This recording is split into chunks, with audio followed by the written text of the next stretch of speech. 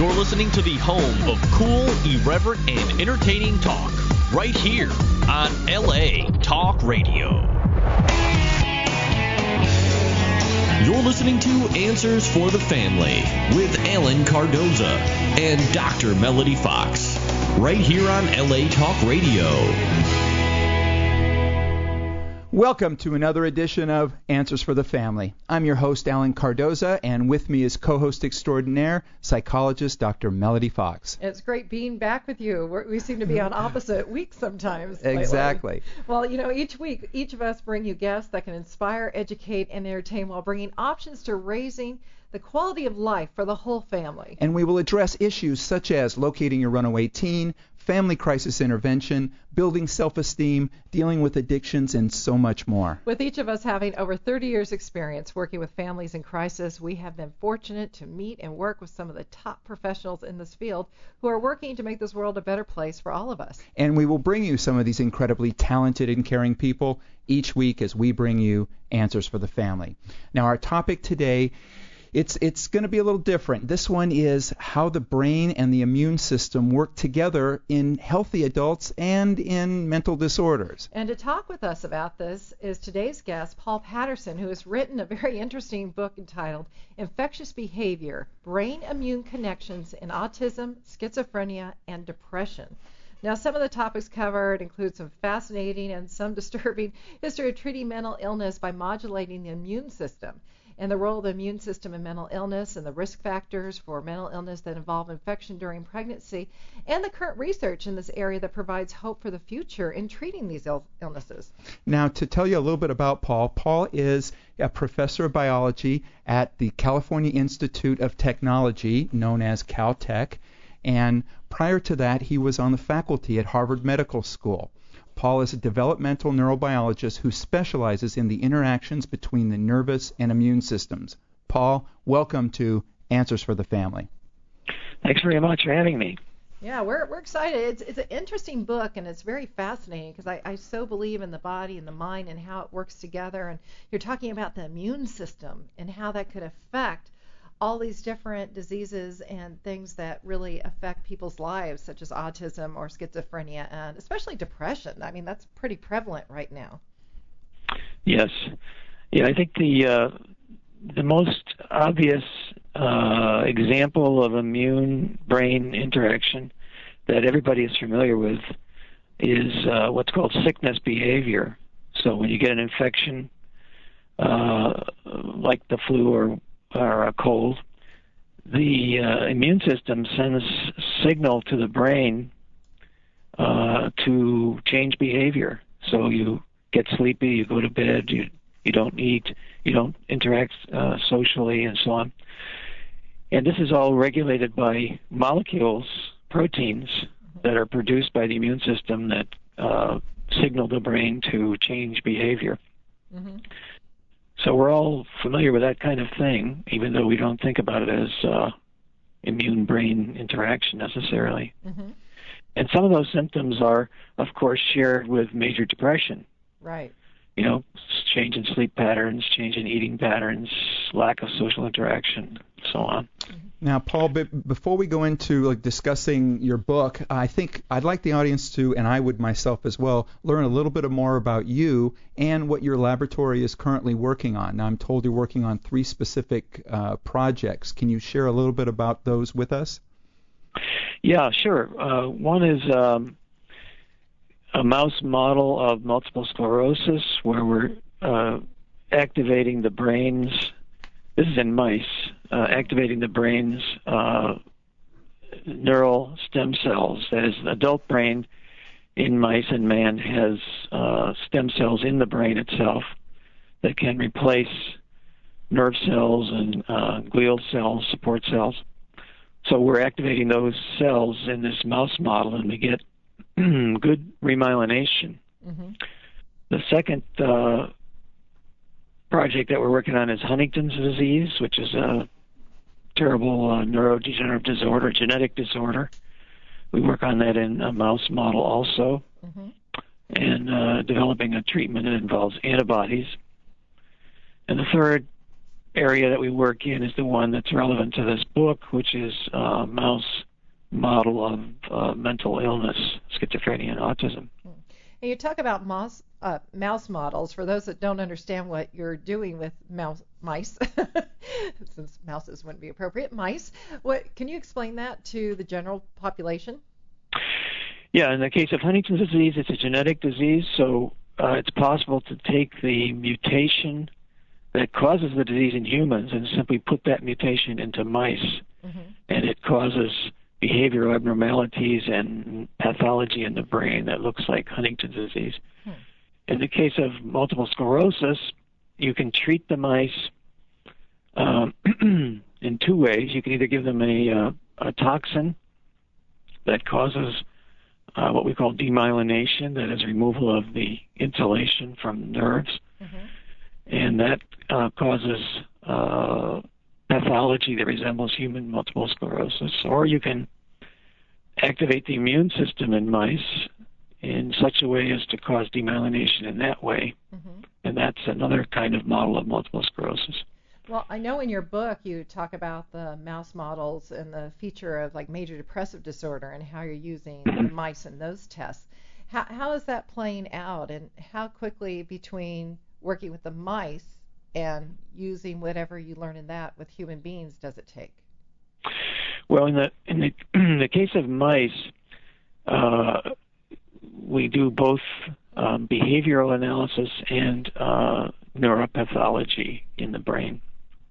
So in the case of behavior, one might be surprised to think that there are behaviors that are shared between humans and mice that are relevant to these major mental disorders, but in fact there are such behaviors. So in the case of autism, for instance, the three cardinal symptoms are lack of communication, lack of social interaction, and an increase in repetitive or stereotype behaviors. And you can assay all of those in mice.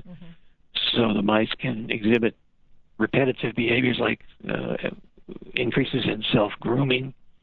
You can look at social interaction, changes in social interaction by putting the mouse, giving the mouse a choice between interacting socially or going off in its own corner. Or you can look at communication in mice by something that's called ultrasonic vocalizations. That is, mice not only squeak when they're afraid or mishandled, but normally they communicate in an ultrasonic frequency that we can't hear, humans can't hear. So you need a special microphone to hear what they're talking about, as it were. Well, that just kind of find that interesting, because I keep thinking, like in the case for autism, you could check the behavioral things, like you're doing a behavioral analysis, etc. But right. how can you tell if a mouse is schizophrenic, or is the mouse some of these noises are different? Yeah, some of these symptoms are actually shared with autism, like a lack of social interaction, and there's also changes in what we call cognition or memory and learning. But another very characteristic feature of schizophrenia is one that we're investigating in mice, which is hallucinations. So we're looking to see if the mice exhibit signs of hallucination by looking at the patterns of brain activity in the mice under various circumstances, including giving them a hallucinogen like LSD. So it's possible to visualize these things in the mouse brain. I just find it fascinating, because right now I'm doing some work at a community clinic that works with schizophrenias, or people who are schizophrenic, and I just would find this really fascinating if we could find some cures or some changes in that, so we could help the general population, because there's so many people out there, more than I think most people know. Right. That's one of the reasons I wrote this book, was to inform the public with information about what's going on in research with animals and in humans, and what can be done in terms of prevention and the various therapies that people are working on. Yeah, and you talk about, the book is about immunity and stuff. So I'm just curious, how does the immune involvement pertain to mental illness? How is that all connected? I know you touched a little bit on that earlier, but could you explain a little bit more? Yeah, in both in all of three of the disorders, schizophrenia, autism, and depression, there are pretty dramatic changes in the immune system that can be measured by taking people's the blood cells out and looking at them, and by measuring proteins that are produced by the immune system, small proteins called cytokines. Those are abnormal in all three disorders. And one of the other aspects of immune brain and communication that we work on is the risk factor of maternal infection. That is, when pregnant women get an infection during a particular time during gestation, that increases the risk for autism or schizophrenia in the offspring considerably, like 3 to 7-fold, for instance, for schizophrenia. That's a lot. So that's a very significant increase, yeah. Of course, it doesn't mean that every woman who gets an infection has a child with schizophrenia or autism, because there are other factors involved, like genetics, for instance, of the mother and of the fetus. But it's a big increase in risk, 3 to 7-fold. So it's definitely something that the public should be aware of. And in the case of schizophrenia, it turns out that many different kinds of infections increase the risk. So that means a viral infection like the flu, or a bacterial infection like urinary tract, or even a parasitic infection like one called toxoplasma that we get from cats. Oh, yeah, I've heard about that in pregnant women. They have to be very careful, I guess, about cleaning out the urine of the Exactly. The cat litter box. Yeah, they shouldn't be taking care of the cat litter box while pregnant. Yeah. Now, I mean, Paul, I think what you're saying, a lot of it is that, I mean, obviously when a woman is pregnant, it's very, very important that they take really good care of themselves and try not to introduce anything into their body that could cause an infection. But now let's say that now after the children are born, for a lot of the parents out there, I mean, what are some of the signs that the average person out there that they may be seeing that would suggest that maybe they need to bring their child in to get checked for some of these things? Well, for autism, this would be the signs that people most often talk about are a lack of eye contact, some repetitive stereotype behaviors, or in severe cases, things like head banging, lack of development of language. So in autism, as you know, it's a spectrum, so it goes from mild to severe, and it can be very dramatic in the severe cases, or it can be very mild in the other cases. Yeah. And it's very important to, if one has suspicions about this in the child, is to get to a pediatrician and ask them about it, about the symptoms early, because early treatment makes a difference in autism compared to coming in later when the brain is already developing. Now, what are some of the signs then in schizophrenia or depression? I would think that would be much more difficult to be able to identify. Right. So those are things that typically occur later, much later in age. So schizophrenia is typically a disorder of young adults, people who've just passed adolescence. Although it's a developmental disorder also, that is, retrospective studies have found that adults who develop schizophrenia were different on average, statistically speaking, as young children, very young children, in terms of their social interaction and their performance in school and things like that. But that's only statistical. That could not possibly be used for diagnosis at this point. So that's something that occurs The psychotic symptoms only occur much later, and that's in depression. It's highly variable, So people who most typically are young adults who first show signs of depression, but this can also be seen in adolescence, of course. Mm-hmm. And depression is, everybody gets depressed at one time or another, but what we're talking about here is major depressive disorder, which is quite different, where it's a very disabling, continuous disorder.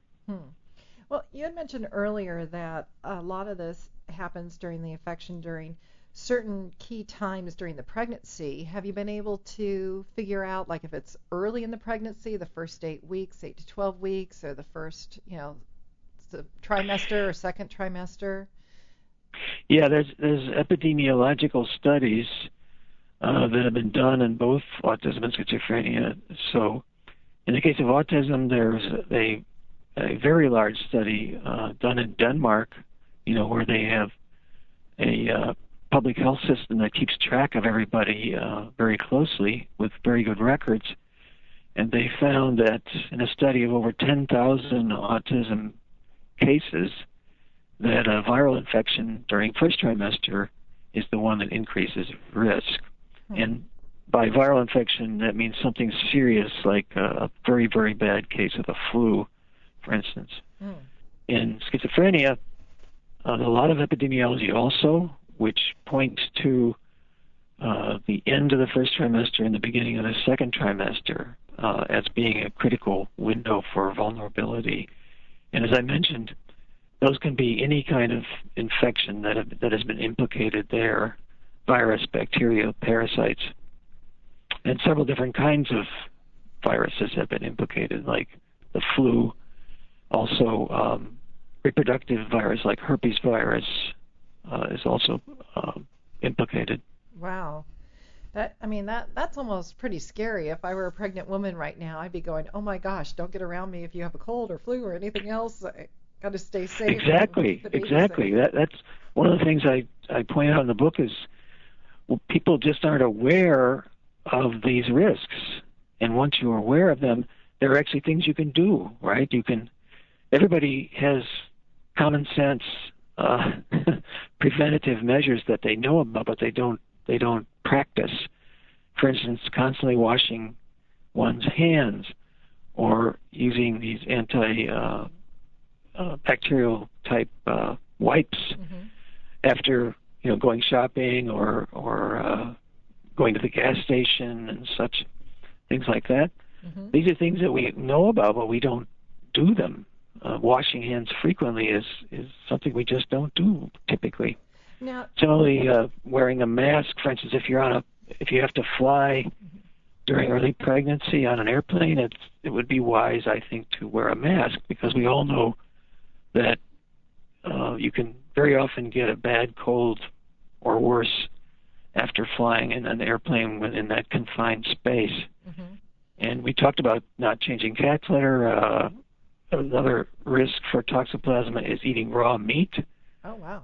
So a study was done in Britain a few years ago showing that over 2/3 of the meat samples in butcher shops there contained eggs for toxoplasma. So I often hear that pregnant women shouldn't eat tuna and they shouldn't eat raw fish. So you're talking about raw beef and... Yeah. Okay. In the case of toxoplasma, yeah. In the case of raw fish, it's a different kind of parasite, but it's probably a similar outcome, although it hasn't been studied. Now, what is your take on the controversy that people talk about regarding vaccination autism? Because you're talking about preventative measures. It would be important to get vaccines before you get pregnant, or can you do them when you're pregnant, or how does that all work? Or what's your opinion on that? Yeah, I think that's a very next issue. The CDC in the States here is very, very strongly adamant about vaccinating pregnant women for the flu. That is, after they're pregnant and it happens to be flu season, you should get vaccinated. Certainly, you should get vaccinated before you're pregnant if that's the time, if the timing is right. But I think my own opinion is that this situation is not all that cut and dried in terms of vaccination during pregnancy, because there's a study done by the Canadian CDC, by their flu experts, and they came to the conclusion that it isn't clear that vaccination is totally safe and even efficacious during the beginning of pregnancy, during the first trimester. So I don't think the situation is totally clear. Now, everybody knows that it's bad to get severely sick during pregnancy. So, with the flu, for instance, so you would think vaccination would be the way to go, even while you're pregnant. But my concern is that what vaccination does is activate the immune system, and that's the risk factor that we're talking about here. Of course, everybody responds differently to vaccination. Some people, it's nothing. You get vaccinated, you go back to work. Other people have to sometimes go to bed or maybe even rest up for a day or two after vaccination. So everybody's different in their response to vaccination. So I don't know. I don't have an answer. My advice always is to take preventative measures. That's for sure. And just work on that area. We have a couple listener questions, and one of them is talking a little bit about autism. And this person writes, "My son, a 10-year-old, was diagnosed with autism syndrome 5 years ago. He is not an extreme case, thankfully, but he does have communication and physical problems. And my husband and I are passionate about finding anything that will help integrate and grow up into a functional, healthy adult. And do you feel we have any treatment in the future that will have a positive impact on our children?" So I'm just curious also to add to their question, is the studies that you're doing now, are you finding ways that might be able to help treatment? I know you're working on preventative, but treatment in the future for children that have autism. Yeah, I think there's good evidence that behavioral therapy, when started early, can be pretty effective, although not in every case.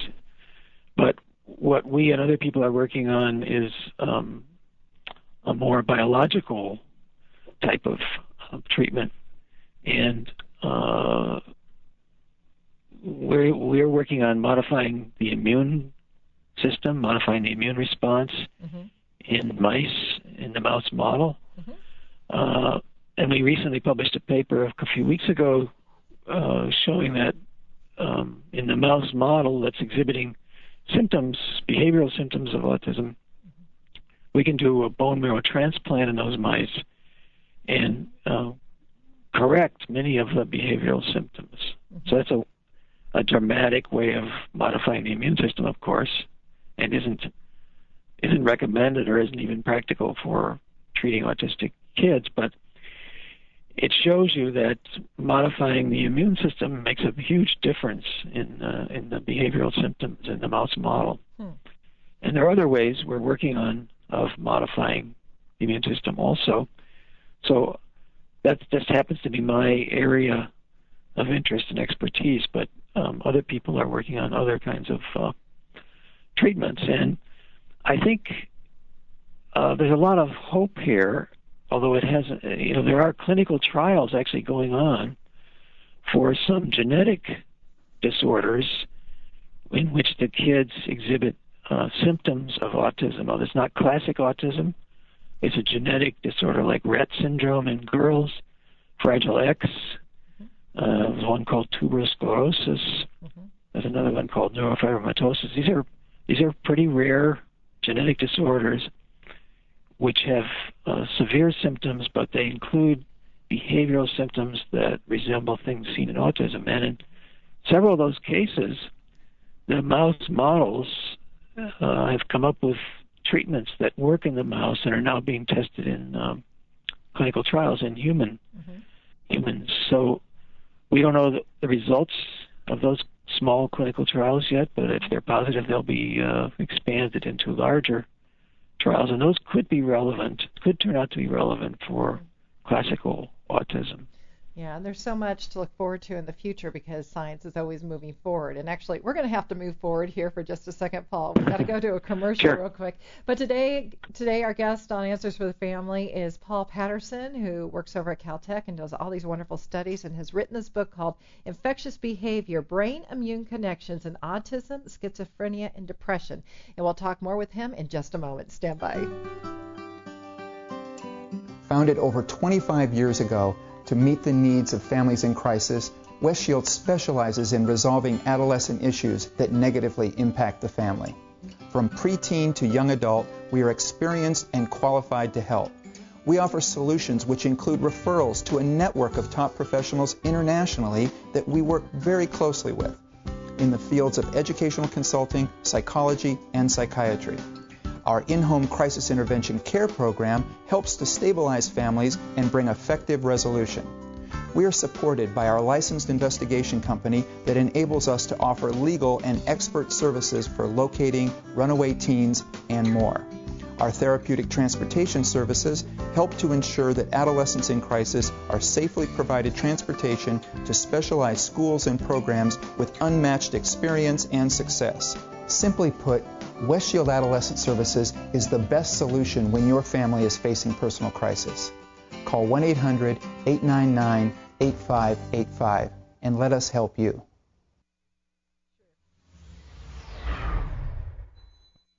And we're back with more Answers for the Family. Welcome back. We are talking today with our guest, who is Paul Patterson. He's a professor of biology at Caltech here in Pasadena, right here in California, the California Institute of Technology. He does a lot of studies, and his area of expertise is infectious behavior and studying the brain-immune connections right now in autism, schizophrenia, and depression. And that's also the title of his new book with lots of fascinating information on that connection. So welcome back, Paul. Hi. Yeah. Glad to be here. Yeah. And Paul, we've got an instant message that has come across, and again, we want to thank everybody for those that either send in email messages, you can call in, or the instant message is always well appreciated. And this one reads, and it says, quote, infectious behavior connection with the immune system have any effect in some of the simplest things in our life, such as yawning and laughing? Hey, that's an interesting question. I never actually thought about that. There's a lot of studies on the immune connection in the opposite, that is in depression rather than humor. But there are a few studies where young adults were shown either a comedy, a movie that's humorous, or a movie that was kind of depressing or serious. And then they took blood samples from those people and analyzed the immune cells, and they found indeed that watching a humorous movie had a positive effect, and whereas watching a depressing movie had a negative effect on immune function. And that's a kind of interesting result because it's very clear that people who are depressed have a lower immune function. They're more likely to get sick, for instance. And so it goes along with that. Another way of looking at that is stress. So people who are undergoing stress have a lower immune function. That's very clear. That's also been studied in for instance, students who are during exam period. They have a lower immune function. They're more likely to get sick, and samples of their blood cells very clearly show a quantitative difference in the immune. Yawning, I don't know much about that at all, I'm afraid. Well, I don't know the connection, but I know that I have to try to stifle yawns all the time, all day. So yeah, it's always fascinating to that when someone yawns, then you start to yawn. Yes. And I've always wondered about that. How in the heck does that work? Yeah, I've had clients come in and start yawning, and then I do it, and it's like, and we're going back and forth, and it's nothing personal. Right. It's just kind of catchy. But I'm just curious when you're talking about that and the immune system. I'm just wondering if maybe that's why comedies and things that make you laugh, those kind of movies were so big, like during the Depression era and post-war, to get people happy in their immune system. And I'm just wondering, would that be a benefit for pregnant women or women who just got pregnant to watch a lot of comedy and laugh a lot, build up their immune system? And would that have any effect on helping them fight off any possible flus or viruses, et cetera, that might cause or contribute towards autism or schizophrenia? That's a logical. I think that's a very logical idea, but I don't think it's been tested. But we do know that the immune system during pregnancy is somewhat depressed, so it's not as highly functional as it is before and after pregnancy, and it's thought that the reason for this is that you don't want a very overactive immune system that might reject the fetus, because of course the fetus is a foreign object that contains half of its genes from the father, so you don't want to miscarry because of an overactive immune system. So another example of that is women who have multiple sclerosis, which is an autoimmune disorder. Their symptoms ameliorate or quiet down during the pregnancy, and then once they have the baby, the symptoms come roaring back. So it's another example of how the immune system is suppressed during pregnancy. So watching a bunch of comedies, maybe that'll do something. I don't know. Well, I don't know. They say laughter is the best medicine, right? Right. Yeah. Right. Yeah. So exactly. If it's the best therapy, maybe we need to be setting up a new course for pregnant women. Comedy as therapy. Yeah. Well, that'll be your next study, right? Therapy and laughter in mice. That's the problem. Studying laughter in mice doesn't sound easy. It's much easier to study depression in mice. Well, I don't think studying anything in mice would be very easy, but it would be fascinating. Yeah. Yeah, so I know we have another listener question that came in. A pediatric physician during my 15 years of practice, I have observed an extraordinary rise in autism and ADD and ADHD, and it's not just alarming. It is what I would term epidemic in scope. I'm not a proponent of drugs for these children, but we're at loss of what to do about these conditions without some aids. Now, several in our medical group are now addressing diet, supplements, and other options, and I'm most excited about your book, and we'll be reading it immediately. Well, that's great. My heart goes out to the families. I'm dedicated to staying on top of the most current research. And, if you are interested in the latest research, it's definitely Paul Patterson's book, Infectious Behavior, and what we're talking about today, the brain-immune connections of autism, schizophrenia, and depression. And Paul, you also have a website and a blog where people could go to add their comments and read your comments regarding the book. Yeah, I post summaries of recent interesting science that it's meant for the public. It's all in lay language to try to keep up with what's going on, because there's always a lot of very interesting stuff that's being published in this area. Mm-hmm. So I post it about roughly once a week or so, and people can comment if they like. But, getting to the question that the listener raised about the quote-unquote epidemic of autism, for instance,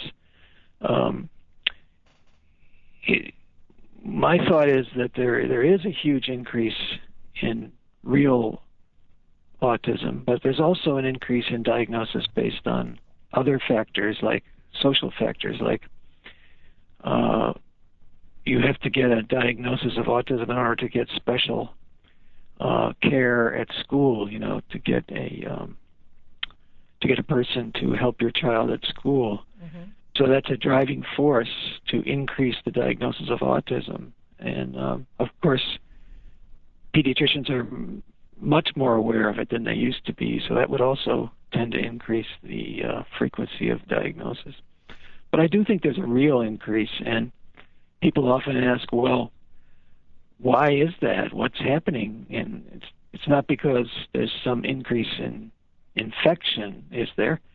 And I don't really think there is. But my favorite hypothesis is the hygiene hypothesis, which is that in the last decade or two in developed countries like the U.S., we're much cleaner than we used to be.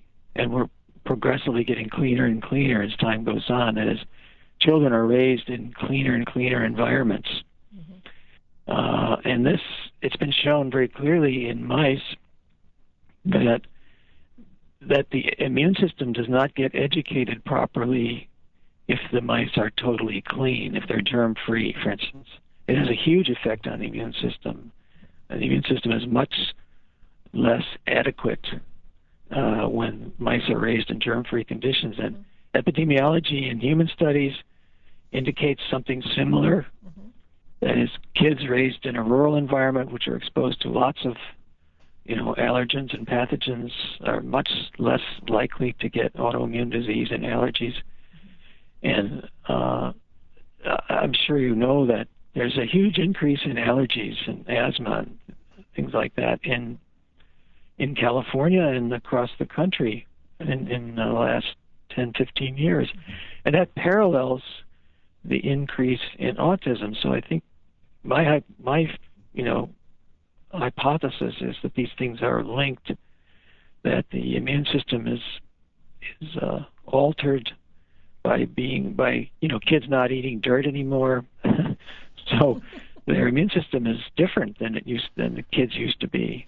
Yeah, so they don't eat the mud pies, right? Right, yeah.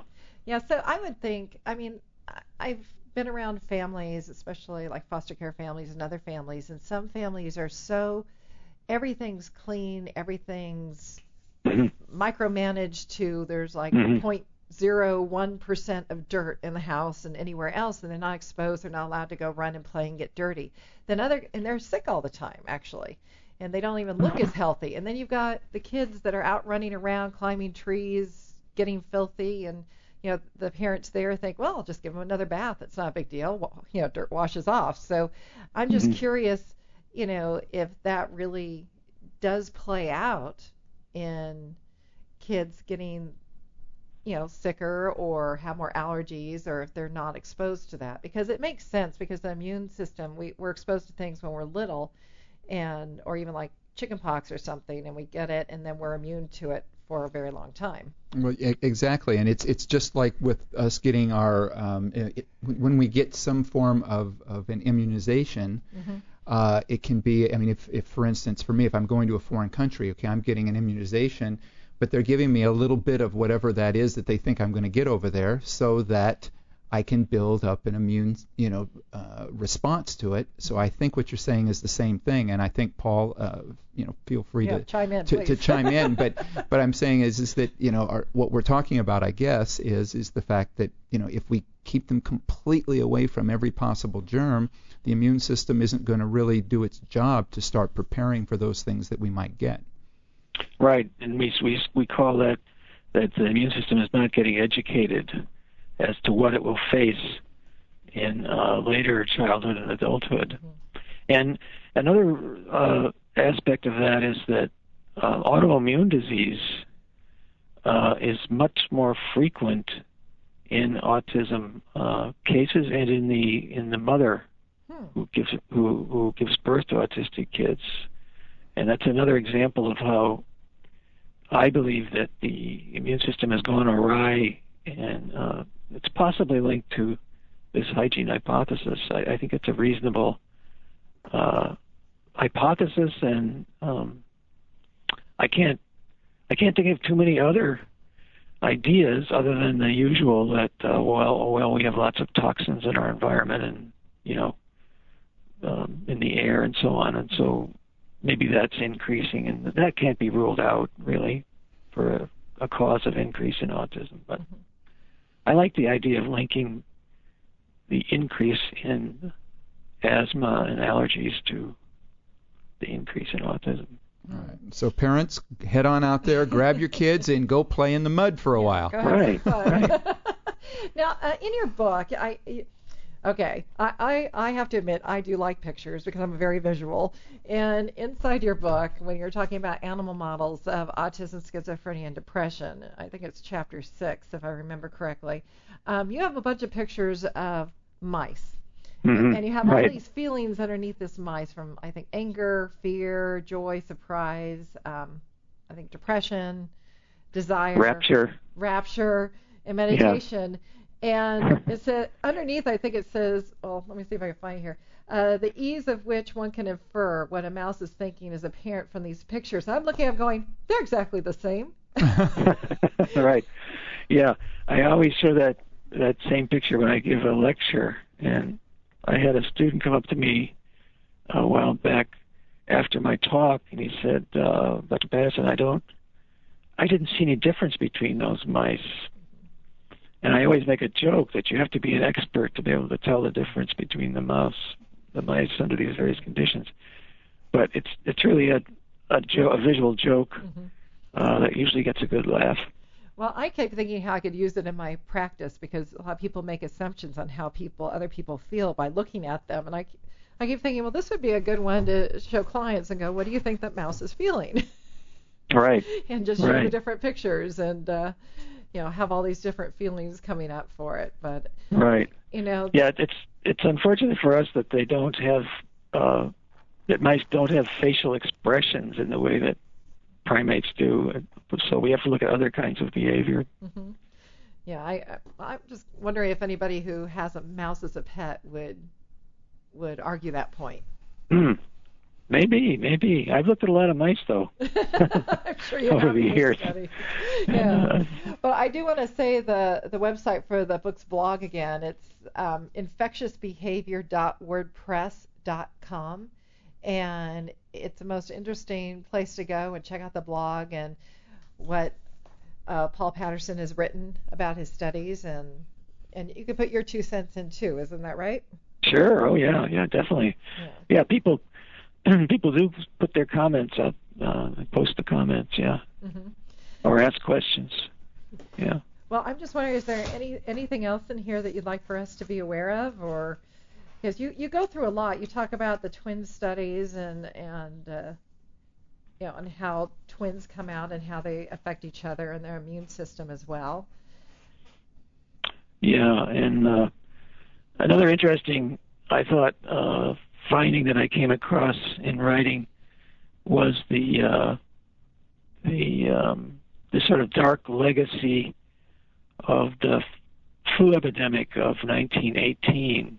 I think it's a fascinating story. A Spanish flu, killed millions and millions of people worldwide, and that strain of virus, or modified versions of that strain of virus, keep coming back every 10 years or so through the last 100 years. And the legacy of that 1918 flu is still with us, both in the presence of these strains that are around and also in the people who were fetuses at the time that the epidemic spread through their particular city or their particular part of the country.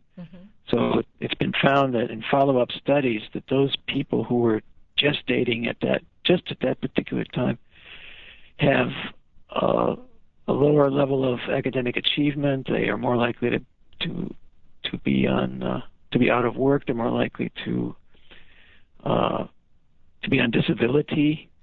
So their whole quality of life, statistically speaking, is very different from the people that were born after the flu came through or people who were born before the 1918 flu came through. So the legacy has lasted a really long time, and it's part of a larger picture of something called the fetal origins of adult disease. So mental illness is just one aspect of problems that come later in adulthood from issues during pregnancy, and it's really important that women be aware of these things. And prenatal care. You know, women who are not getting appropriate prenatal care their fetus is being put at risk for a whole variety of problems later on. Yeah, there's just so much going on, and you have to be so careful when you're pregnant and what you're exposed to and what you're not, and how you prepare prior to, if you actually plan your pregnancy. A lot of times you don't. Right. It kind of happens. Yeah. Right. And I think in going back to one of the listener questions where it talked a little bit about, you know, the fact that this particular medical group is now addressing diet and supplements on a much greater level when they're dealing with their patients.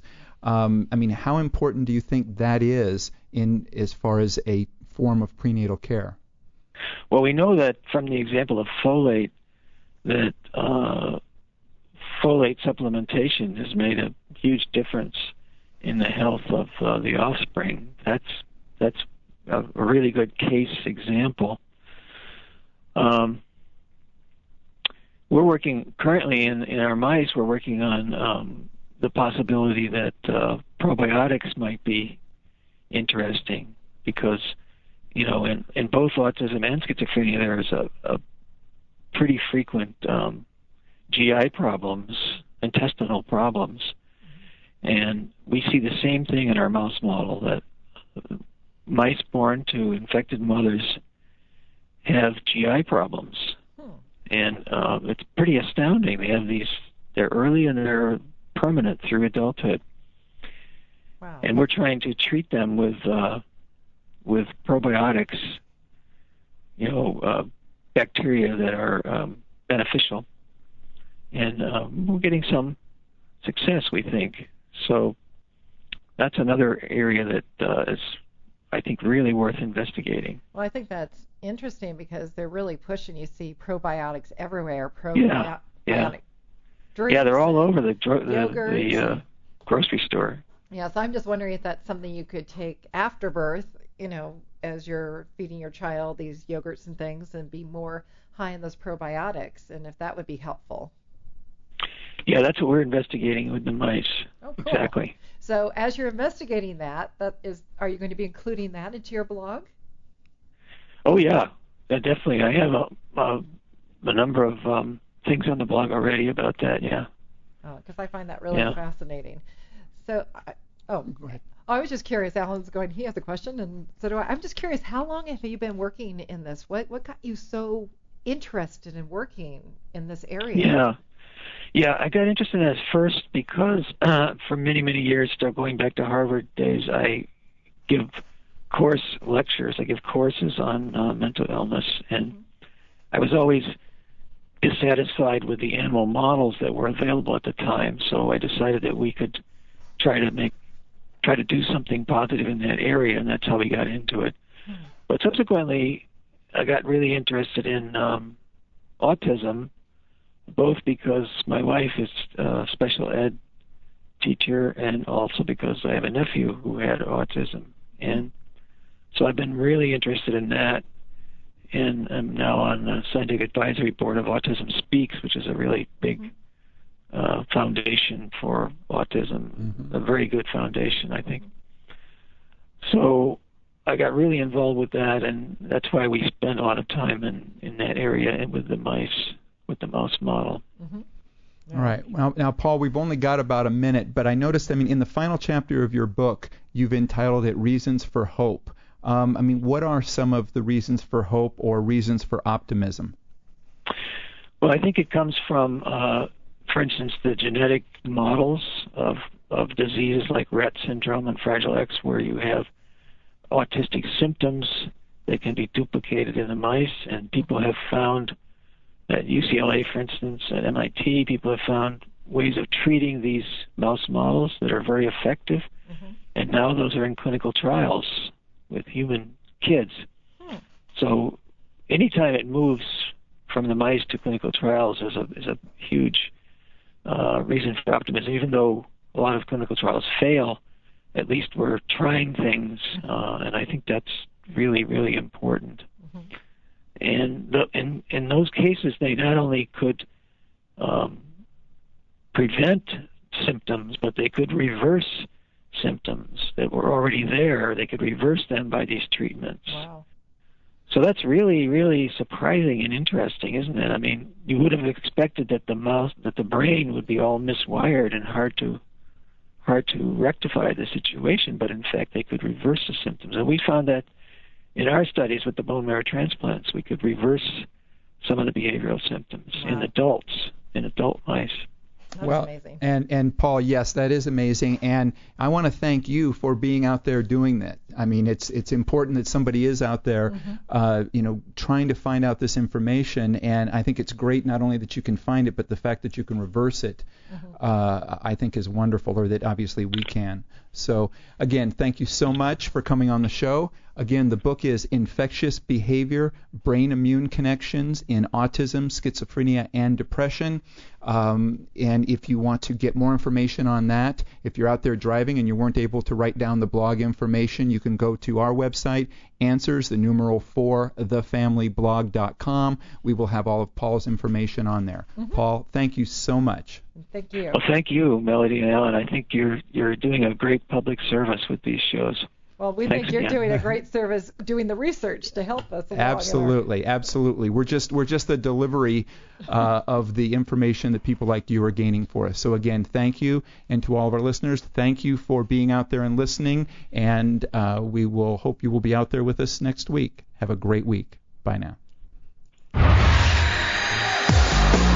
You're listening to the home of cool, irreverent, and entertaining talk, right here on LA Talk Radio.